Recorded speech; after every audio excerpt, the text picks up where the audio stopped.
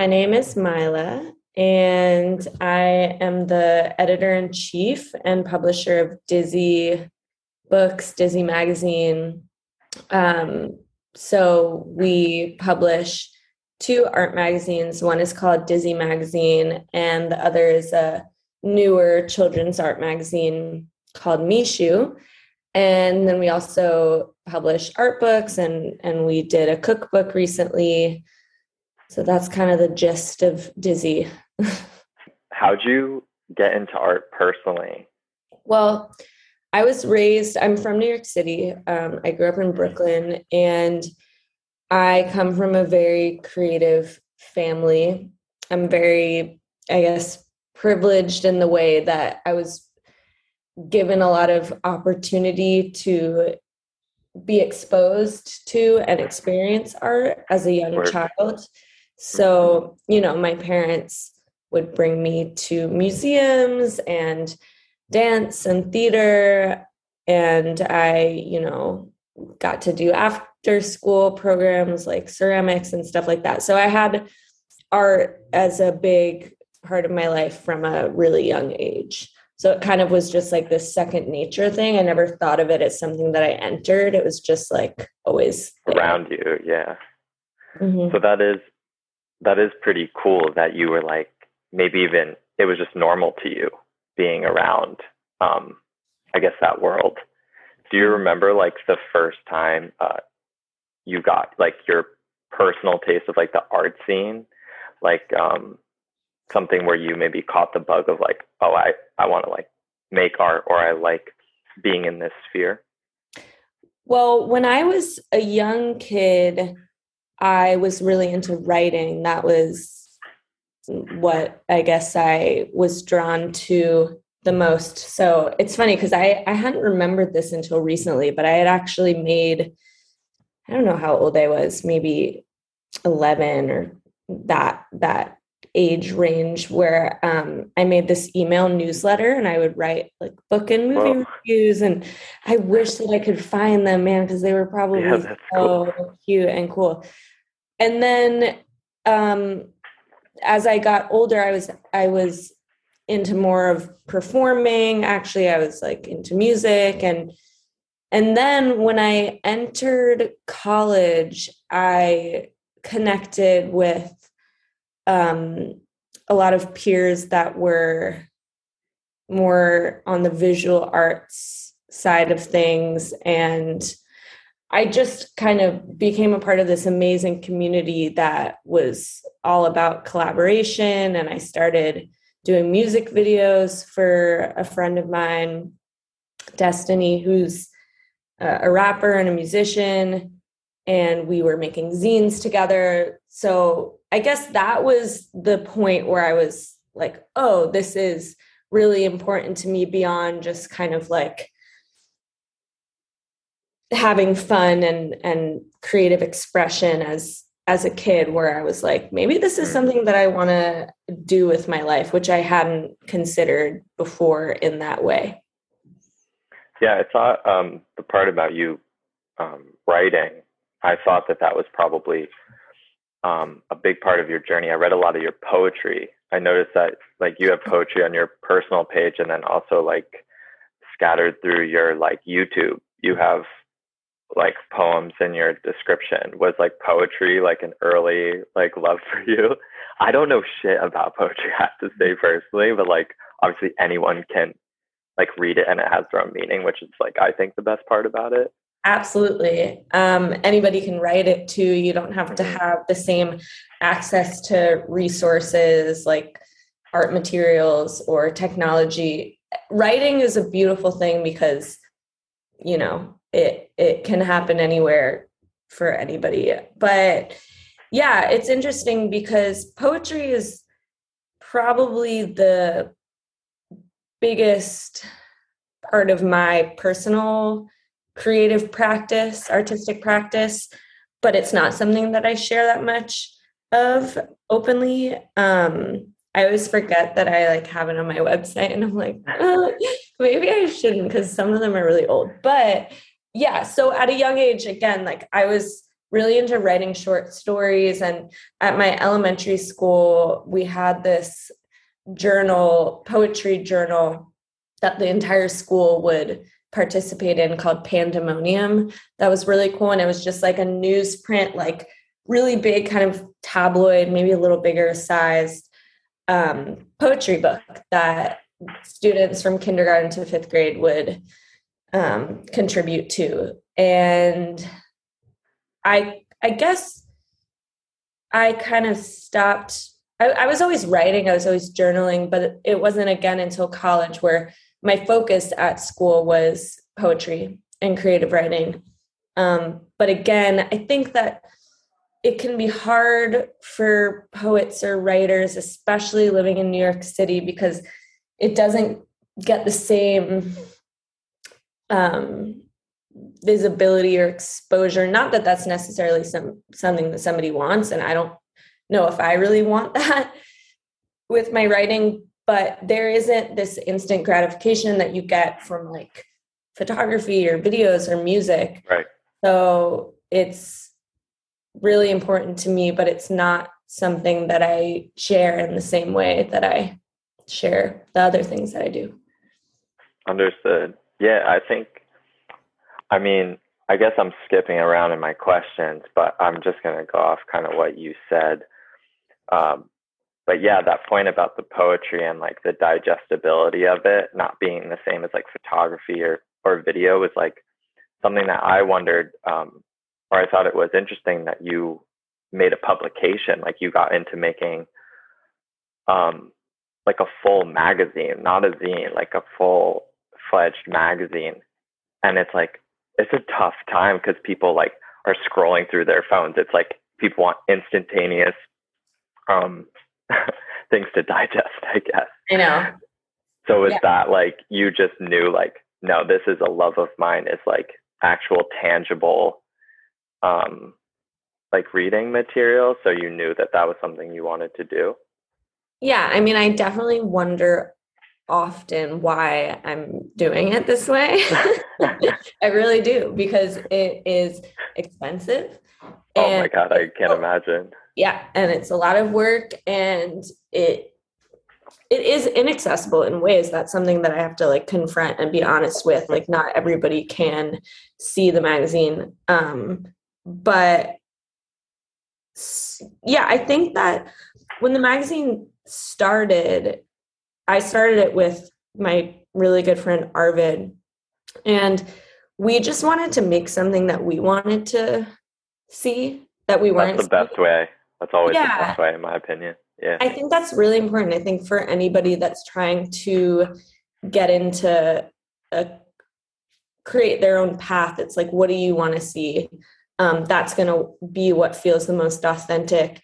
And it really did start in more of a zine. I mean, Dizzy from the beginning, it was perfect bound. It wasn't a zine. We weren't calling it a zine, but it almost was a unconscious development for it to look like and feel like what it does now. Like, that was not really in our conversation of like, we want this to be a really beautifully printed, more like art book level thing. That just developed, I think, because I got older and because I was noticing and caring more about printing and quality. I didn't know anything about it when I started. All I knew was how to, with one piece of paper, make a cut and fold it into a zine. Like, I had no experience with that.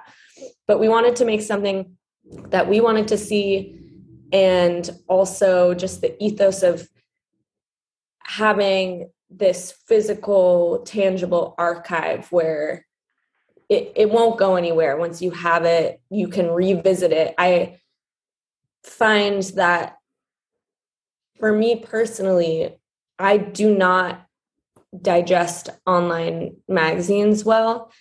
I will maybe read a headline and then kind of scroll through it. It's hard for me to read a lot of text on a screen.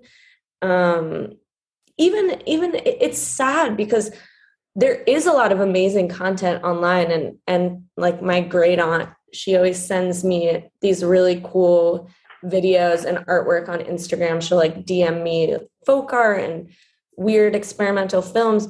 And honestly, like I click it, I look at it, I like it, and then I leave and I'm like, Milah, what the fuck? Like just spend 5 minutes looking at this thing. But I'm the same as many people. Like I don't sit with something if it's on a screen, but if it's a book and I'm in my house and I can step away, then I'm spending time with it. And that was important for me. That's what I want people's experience to be with the magazines. Yeah, I think like I mean, I'm about to be 26, so I feel like for my generation or our generation, we're almost trained to go through digital things quickly. Like we're meant to like process it and move on because all the platforms we get are like made like that to be instantaneous. So I think you're right in how you feel about that. And for me personally too, when you're reading, like you spend more time looking at the imagery and like how it was put together perhaps, and like it has this flow to it that like brings us back to when we were younger, of like flipping through or like being in school or something. It's more studious. Absolutely. And I think also about the way that somebody experiences artwork. Like it's really important for me to represent artists in the way that they want to be seen and show their work in the best way that I can in reproducing it. So when somebody makes a painting and you're seeing it on a screen, it's such a different experience than seeing it printed. And I think a lot about analog photography and people that shoot on film, and I do this too, shoot on film, but then digitize it and post it online. And it's just so interesting because the whole point of shooting on film is that it's this process of printing it, developing it. But I don't know, it's just weird. It's just such a different experience. Were you starting to make like publication stuff through your work with like 8-Ball? Is that how you were like getting into zines and bookmaking originally? No, I mean 8-Ball was around and I went to the 8-Ball like headquarters and I, went to the zine fairs, and then later I participated in the zine fairs, but I wasn't like making stuff with 8-Ball from the jump. I was more like friends with those people and hanging out there and like getting tattooed. They had this location in the basement of this sunglass store, and this great artist and tattooer, Dylan Kraus, would stick and poke down there. So I would like hang out down there, but it's been really cool to see. No, not at Mud Guts. They had, this was years ago. They had a location in the basement of, what was it called? Retro. I don't remember. Some like glass sunglasses store in the city, and they just let them have the whole basement. It was cool. But that is pretty cool. Yeah. And it's been really cool to see how 8-Ball has evolved and taken on its own life. So when you were like sourcing, when you made the first magazine for Dizzy, how were you figuring out how to like source that, like actually make the book? That's something that's definitely out of my wheelhouse. I wouldn't know how to do. Yeah, I didn't either. And Arvid knew how to use Photoshop, and he kind of taught me how. We didn't know how to use InDesign at all. So we just had to kind of teach ourselves that as we went, and we, Googled like book printers. Yeah. It has evolved a lot, and it's crazy to look back on and be like, damn, we didn't know what we were doing at all, but that's fine. And I've learned so much. I'm still learning the technical stuff, and I'm still learning about the paper that I want to use and the binding. It's not something that I have like this really solid knowledge of. I'm definitely still learning about it. So yeah, in the beginning, we were definitely just winging it, and somehow it kind of worked out. But like the printer that we used in the beginning, they did not print art books. they were printing like probably office brochures and shit like that. So looking back on that, I'm like, the quality was bad, but it worked. And I think it's still in our community of zine makers and people that were just printing stuff on photocopiers and stapling them. We were all like, wow, this is amazing. So exciting. Perfect bound. Like, so I didn't even know what perfect bound was. You know, I had to Google all the terms of different bindings. So we didn't know what we were doing for sure. Yeah, but it's interesting too. Like, I feel like that weight does matter. Like when I pick up an art book and it's like heavier, like thicker pages, like it feels so nice rather than like a really thin like Time magazine or something. It like feels like more disposable or less less care went into it, I guess, for lack of a better term. So I'm sure that is a process over time, figuring out like what's the best weight to use, something as simple as that. Totally. And I think that if we were making something that was, I don't know, about current events, for example, it would be different. But the importance of it being an archive of an artist's work, I think needs more quality or higher production or something. Yeah. How do you decide who you feature? How is that process for you guys? So a few different ways, and the last few issues have been different than how we began it. The last few issues have been country specific. So we did Japan, I noticed that. Yeah, it's cool. Mexico, and Jamaica. So Japan happened because I was kind of on and off living there, visiting there a lot. And so it made sense for me, I thought, to focus on artists that I was spending time with and around. But I want it to always be a range of artists where it's established artists with visibility, because that's important to then put them on the same platform as young emerging artists. And then something that's really important to me is highlighting artists who are older and who have had a lifetime of making work but haven't had exposure. So some of the ways that I'll do that is researching museums or galleries, or I am privileged in the fact that I am a part of a network of artists, and the internet really helps. But I've found artists like this one artist that I featured in the Japan issue, Mariko Mori, who's amazing.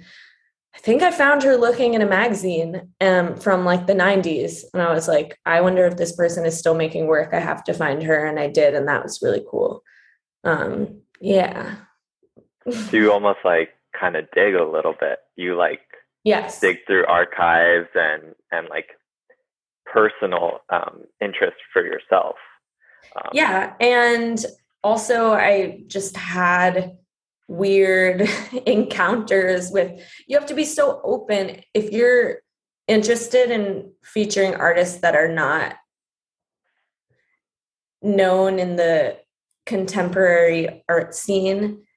You have to be open to meeting people, weird people, or, older, cool randos. Like one of the artists that I featured, and it's probably one of my favorite artists that I've ever put in the magazine, is this woman, Malka. And she's, I don't know. I hope she's still alive, but she could be dead by now, because she was like 90 when I featured her. And this was like 4 years ago. But I met her because I was working at the time at this gallery / shop called Picture Room. And this woman came in, and a lot of people would come in and want to show their work to us and see if we would, sell their work or show them. And that's a little uncomfortable to have to look at somebody's work in front of them. So typically be like no or yes. Yeah, exactly. So typically we would say, okay, send us your work and we'll take a look and we'll let you know. And this woman came in, and I don't know why, I just had this weird feeling, but I was like, this woman seems really eccentric and different. And she was like, I have this neighbor and she's an incredible older artist, and you might be interested in her work. And I was like, you know what? I would love to see it. Show me. And she showed me, and it was so not right for Picture Room, but it was so right for Disney. So I was like, yes, I want to meet this person. I met up with the woman that had come in, Christine, and she took me to Malka's tiny apartment on like the 10th floor in some Tribeca apartment. And it was just covered from floor to ceiling with these gorgeous folk paintings. And she had started painting when she was like 40 years old, had such an interesting story. And I was like over the moon that I had met her and got to put her in the magazine. So those are nice ways to find artists too. Just be open. Yeah. Yeah. Sometimes it's just like, for me, like with this podcast, like it starts from like personal interest. Like a lot of the, the people I do, I just like want to talk to them, I guess. But also it's like just meeting people and you're like, wait, what does this person do? And you're like, holy shit. And then you like kind of just get into it. Sometimes it's very natural like that, which is really cool. I love that about New York. Oh my God, I know. The best. You just run into people. Absolutely. And I couldn't agree with you more about the fact that I choose or reach out to people that I just want to talk to. And it's such a great way of socializing where I'm like, I know that this is going to be fulfilling and an intentional way of connecting with somebody because we're going into it knowing that we're talking about their art. And I don't know, it's just different than going to a party and meeting somebody. And that is a big part of it for me too. Yeah, absolutely. To go back to your like video work, were you always shooting video? Because obviously, I mean, you've been shooting like Princess Nokia's videos, like you were saying before, for a long, long time. Because I think that I was in college when the Tomboy video came out, and then I went to the credits the other day, and I was like, holy shit, she, directed this or whatever. So how did you get into directing videos and like high production videos too? I love that you think they're high production. I do. I mean, yeah. I've made skate videos my whole life, but like, I don't know, looking at it looks like professional quality music videos. Like I've done shit about lighting and I don't know, stuff like that. Well, all right. So my dad is in the film business. He's a cinematographer. And he started out making music videos in the 80s. Music videos, and then also he would shoot live performances. And so, but then he ended up being a gaffer and then becoming a camera operator and doing more feature-length films and documentaries. But he started out in music videos. And I remember he got me a DVD when I was a kid of Spike Jonze music videos. And they were so cool. And I would obsessively watch them over and over, like from Bjork to Biggie. It was like the coolest thing to me ever. But I never thought I would make music videos. Never thought I would go into the film business. But my brother did, and he became a director and a cinematographer as well. And then when I met Destiny, it was kind of this natural thing where first she asked me if I wanted to cut together compilations of archive footage and videos that inspired her to project during her performances. Cool. So I first did that. And then we were like, I wish that I even remembered the actual conversation that happened. But I think we were like, we should make a music video. And I was in an experimental filmmaking class at my college. So I had access to the computer lab with Final Cut Pro. And then we made Dragons, which was her first video as Princess Nokia. And it was so just on the fly. I had one camera. We shot it at her apartment in the Bronx at the local pizzeria and edited it at my school. And it just kind of kept going from there. And the higher production looking ones are all just my brother shooting them. He had a nice camera and made them look really good.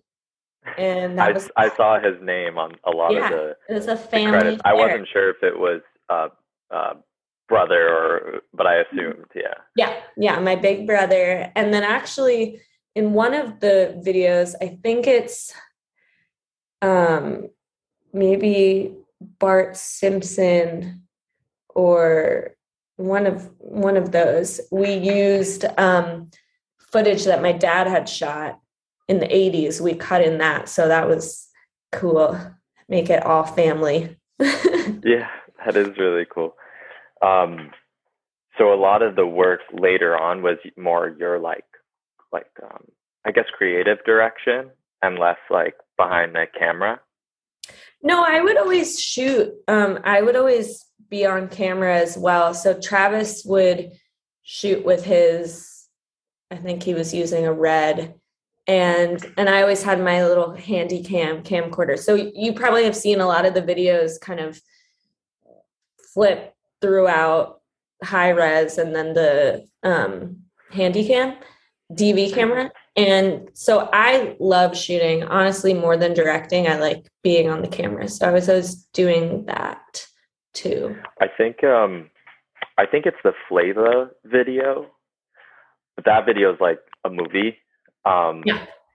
And I feel like the messaging in that movie kind of is very similar to what I've read is like a lot of your personal like mission. It's like, like pro women, featuring women, more giving women more exposure and art scene, and just pushing more positivity, I guess, on a wider spectrum. Mm-hmm. So was that video like very enjoyable to make for the two of you? Yeah, it was amazing. And that was all Destiny's vision, her life, her words. Mm-hmm. And I was just like, I'm down to help you bring this to life and to have input on, the way that it looks and the lighting and the cinematography. So we co-directed all the videos. Like Destiny cool. is amazing. And she has such a, unique sensibility when it comes to filmmaking as well. So like kind of what you're saying, that was an important part of it, was the collaboration and kind of like the sisterhood. And I recently found, because Destiny and I had this collective called Smart Girl Club, and I recently found recordings of a radio show that we had from 2014. I thought I had lost all of them. But I found them all and I'm like, damn, we were so like political and radical, and it was really sweet to hear. But it was definitely all about like the sisterhood and women supporting women identified people supporting each other. So yeah, that video was special to make. It was really gratifying to see it come together. Yeah, when I had watched it, I mean, because I had looked at your personal page too, and like even most of your photo work is like, I feel like showcasing, I'm not sure if it's all like female brands necessarily, but it's like, female models of like all different, I guess, spectrum of like look and identity. So it just seemed like a perfect fit.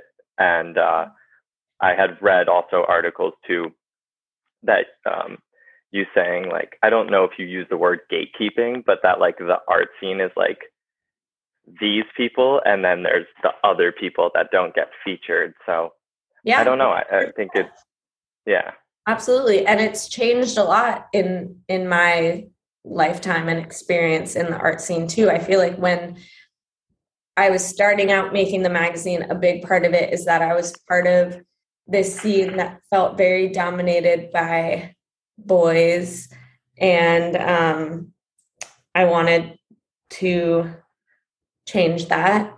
And now it's very different and way more diverse. And that's really cool to see.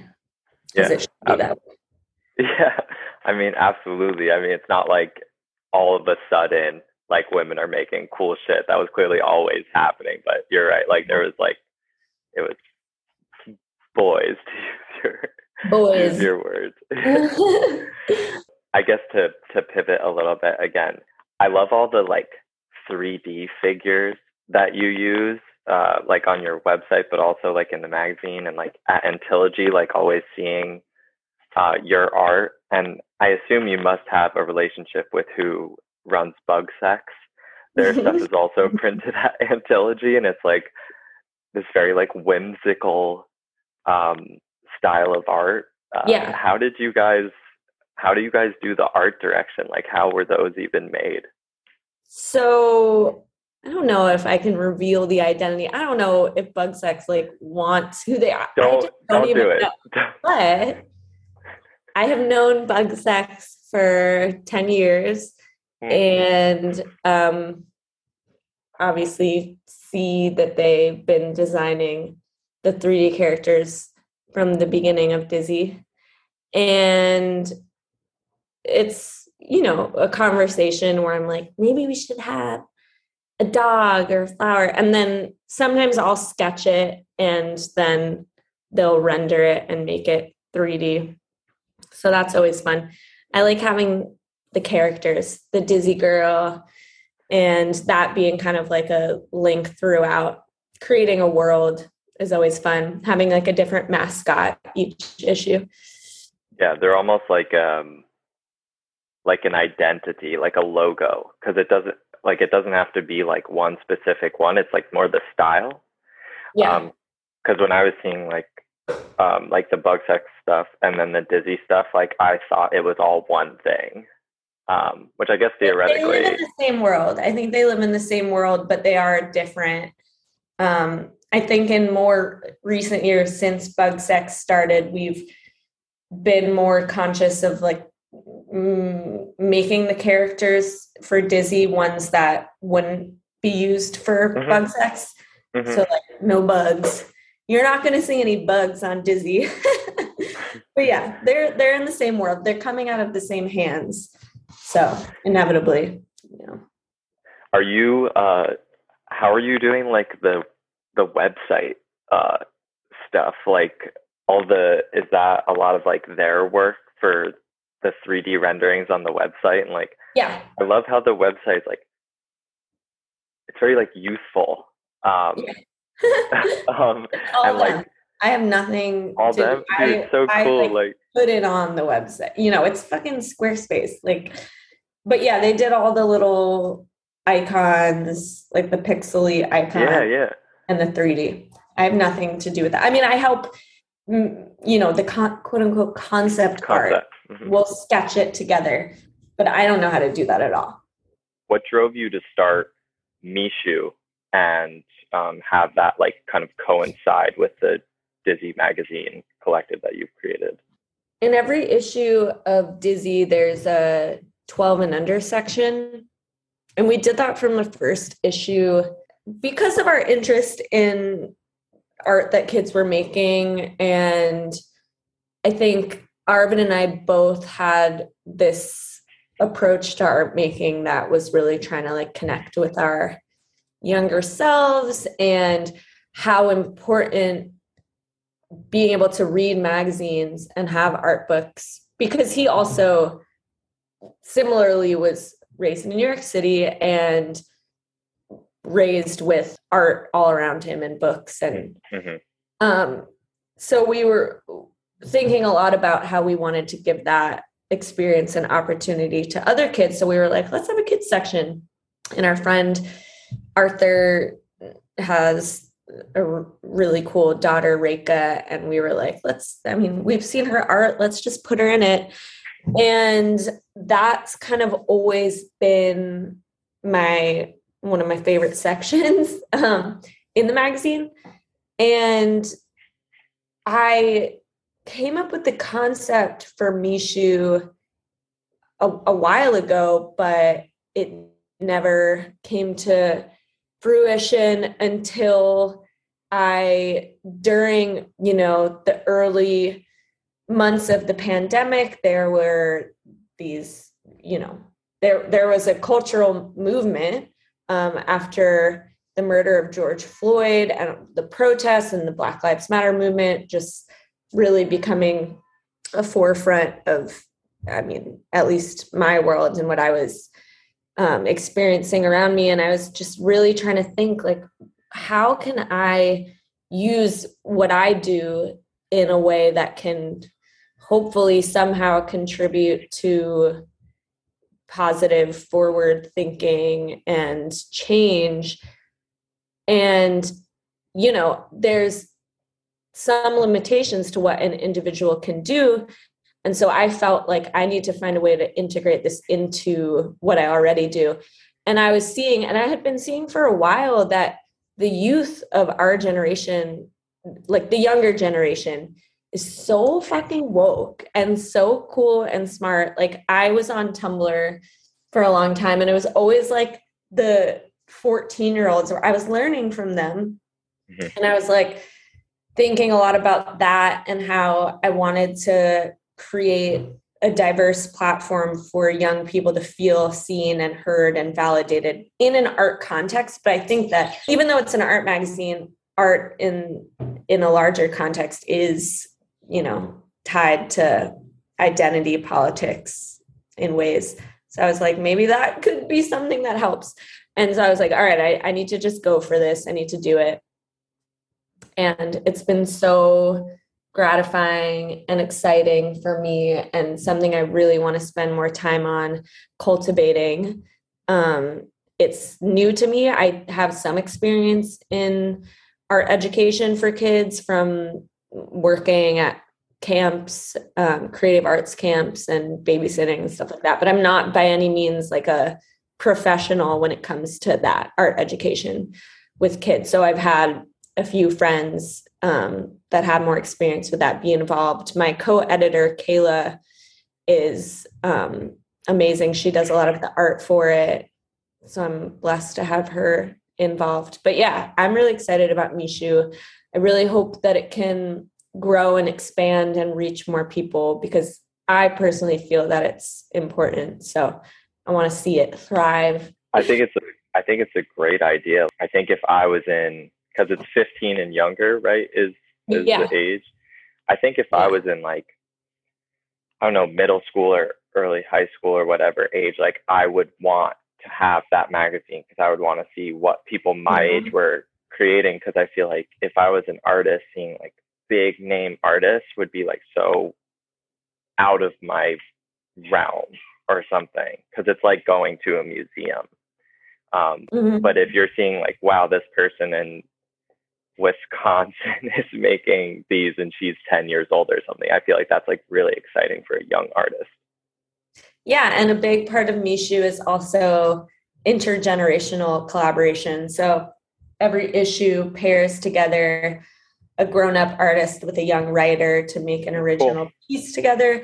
And we have a family section. It's all about like bridging the gap between artists of all ages. And Dizzy does that too, but it's not, I mean, there are kid artists, but again, like I said, I make sure to feature our contemporaries and our generation on the same platform as like a 90-year-old artist like Naka.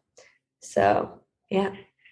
Yeah, I also think that I think it's a smart and also like a very meaningful, just maybe gesture, for lack of a better word, to take something that was a feature and make it a full platform, make it like a full magazine to showcase. Because like I used to read Thrasher a lot or something, and there would be like a section of like up and coming skaters, and it's like one page. And it would be like a tiny blurb about each person. But like if they did a sister magazine that was up and coming skaters, and they called it obviously something else, but it was the whole thing, that like that would be exciting for young up and coming skaters to read and learn like what are people doing. Yeah, to see themselves. There was a moment, and I'm sure that people are still doing it, but I just remember a moment on social media where people were talking a lot about not seeing a character like them in movies or TV or whatever.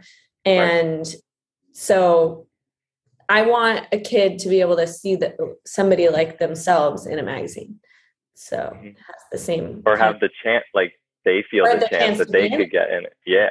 Exactly. And taking kids seriously at a young age could change the future of the art world, because if we encourage their imagination and egoless approach and love for working with others, then ideally that can stay with them as they grow, and the art scene will be way better. Yeah. And also, like, these kids might be from places where they don't have the accessibility to an art scene, like some place like New York City where art is all around you. Like, they might be in a place where they don't have friends that even make it, so they don't know that it's a thing that they could really tap into and have longevity with if they wanted to. Mm-hmm. Absolutely. So that's a goal of mine that is something that I need to figure out, is how to get it into those hands. So every issue of Mishou's a nonprofit. We're fiscally sponsored. And so every issue, I donate 50% of the issue to nonprofits and schools. And I really want it to be a resource for educators where they can use it in their classroom and just find ways, like you said, to get it into the hands of kids that might not just have art around them like I did when I was growing up. Yeah. And like, I remember I definitely grew up in a town in like upstate New York that had like an art scene, because it had a college in the town that like had a big. Where did you grow up? New Paltz, New York. Oh yeah, of course. Yeah.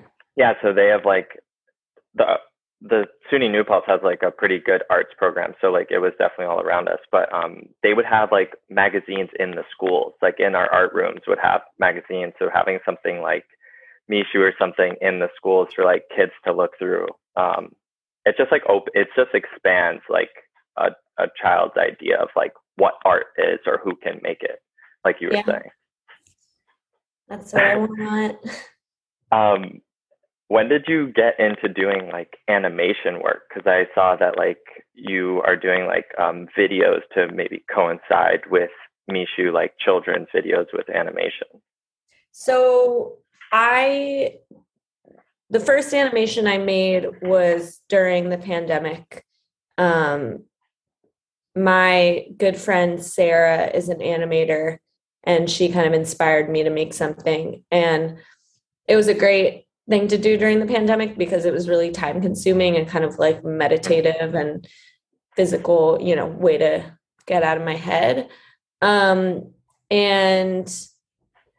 Sarah and I are working now on creating a Dizzy TV channel that will be online streaming in the morning, kids cartoons, and then in the early evening. I used to make a lot of studio visit films, so there will be more of that, and then at night there will be like experimental films and music videos and stuff. So we're working on that now.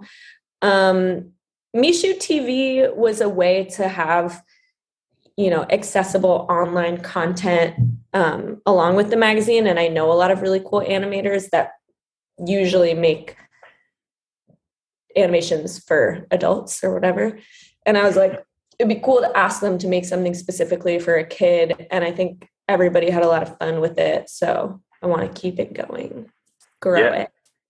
I think it's such a great idea. Like, kids are on phones and computers so young, so they're not really watching TV the same way. So definitely it's something like going to a website is totally something a 10-year-old or whoever would do.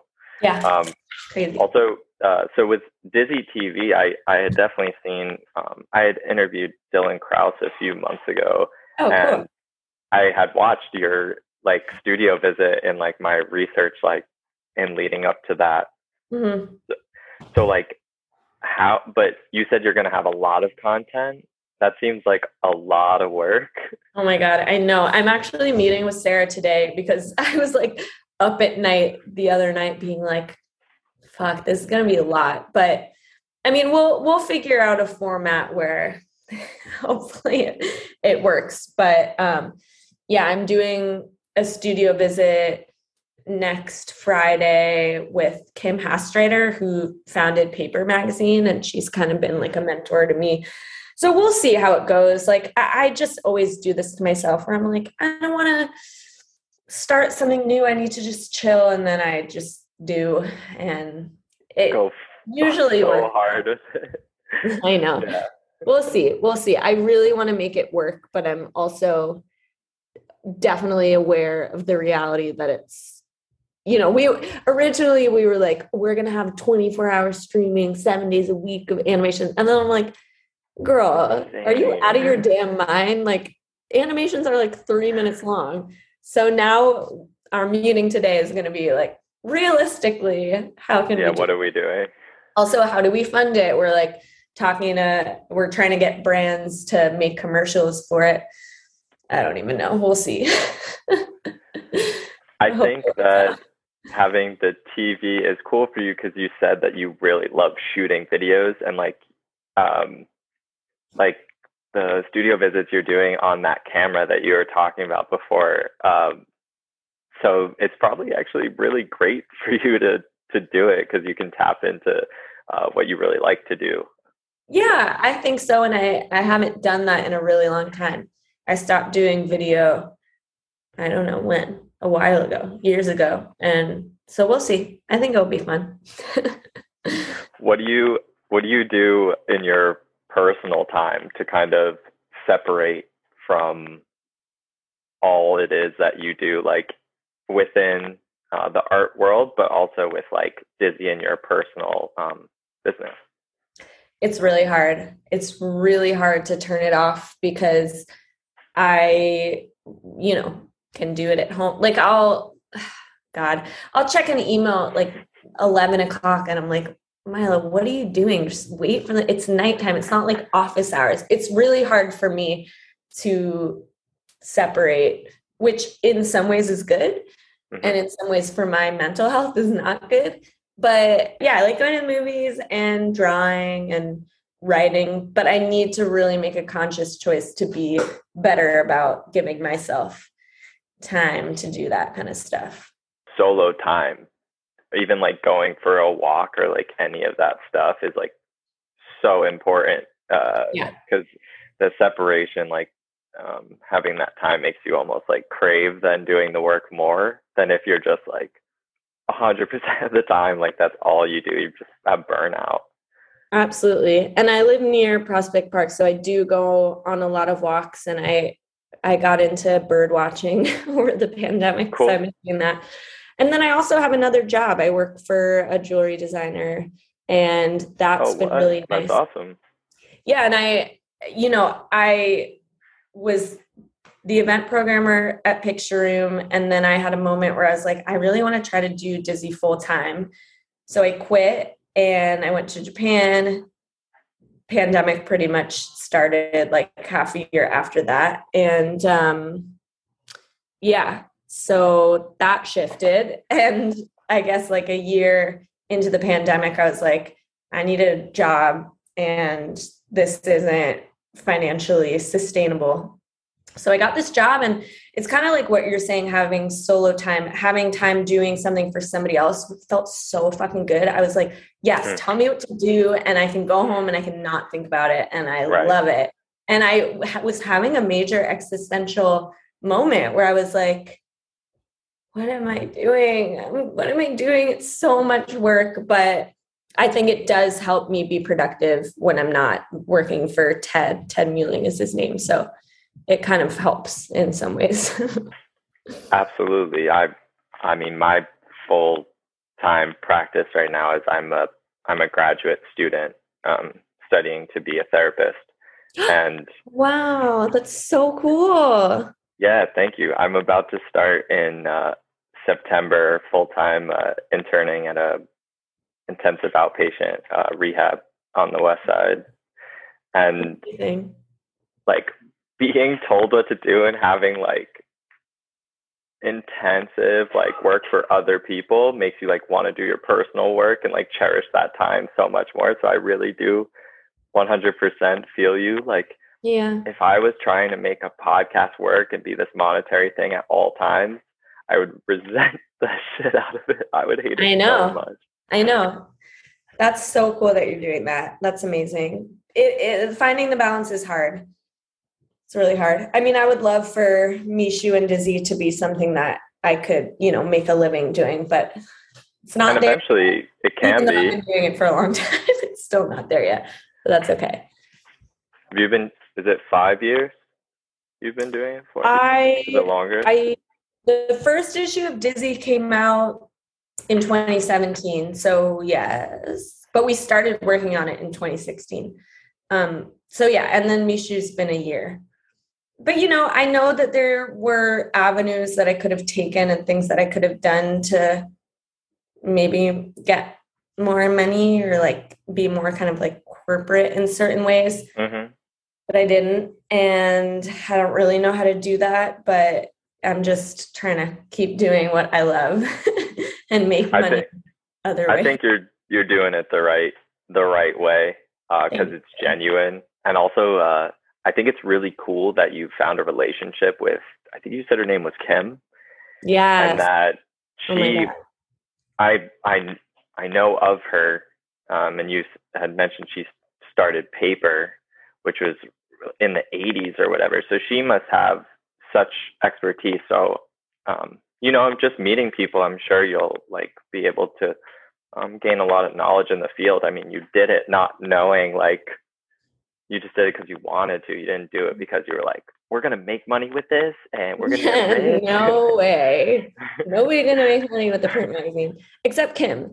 That woman created an empire. She's so badass. Dude, Yeah, she has so she much has one knowledge. of she has one of the most, I think it's that she has one of the most iconic covers of all time. She has like the Kim Kardashian I know. popping the champagne. I Like, know. She's that's told me the story crazy. about that. It's so crazy. But She I think is. that Kim was really smart in a business sense where she was getting, for example, and I know this might sound like a really small detail, but she was putting celebrities and big people on the cover, and she was doing editorial and like fashion and photo shoots for the cover. And Dizzy is always like an artwork on the cover. And I think that that actually does make a big difference Hmm. in the way things sell, but that's what Dizzy is. So, but Yeah, yeah, yeah. that Well, cover is crazy. that cover is so crazy. Like, that was big news. But Yeah. I agree with you, obviously, because it's like clickbait, but like in person, it's like, Yeah. what is this cover? I need that. Yeah. But with yours, I would probably taint the integrity if it's just like, we're gonna go shoot Tom Cruise and like throw him on this, but it has nothing to do with. I think that Dizzy just like not having anything fashion related changes it. And, Hmm. I've had people reach out like about doing editorial or styling, stuff like that. And I've never done that before, but that does change certain things. And Paper had a big fashion aspect to it, which is amazing because the way she did it is so fucking cool. She's a genius. But yeah, they're Yeah, I different. feel like that's a fun read. Like like the fashion element is definitely good. You were you were with Allie though. You were running, like, was that more? It was like you would do like kind of a spread of like stylistic. Oh, yes. Um, Yes. The style page. We always have the style page. That's true. What am I talking about? But our style page is like a person's t-shirt collection or something like that. We've done a mm-hmm. few that are like that with, yeah, Ali Bo and Julian of Stray Rats. And then the Jamaica issue was this 10, how old is she? 8, 9, 10. Her hairstyles. So yes, Oh, that's cool. true. We have a style page. That's true. Is everyone that you work with like close friends? Like, do you have like a good collective of people around you that help work on Dizzy? Because of the more recent issues being country specific, I've tried to hire writers and photographers that live in those countries, Hmm. partially because of, that it makes more sense, but even more so that I feel like if I'm doing an issue in Jamaica, it's important to also have the people behind the scenes be 100%. um, but with Mishou, I have more of a team. Like with Mishou, I have Kayla and I have some writers that will do a piece in each issue. And Jen Shear is a friend of mine. She does a lot of layout. She's amazing.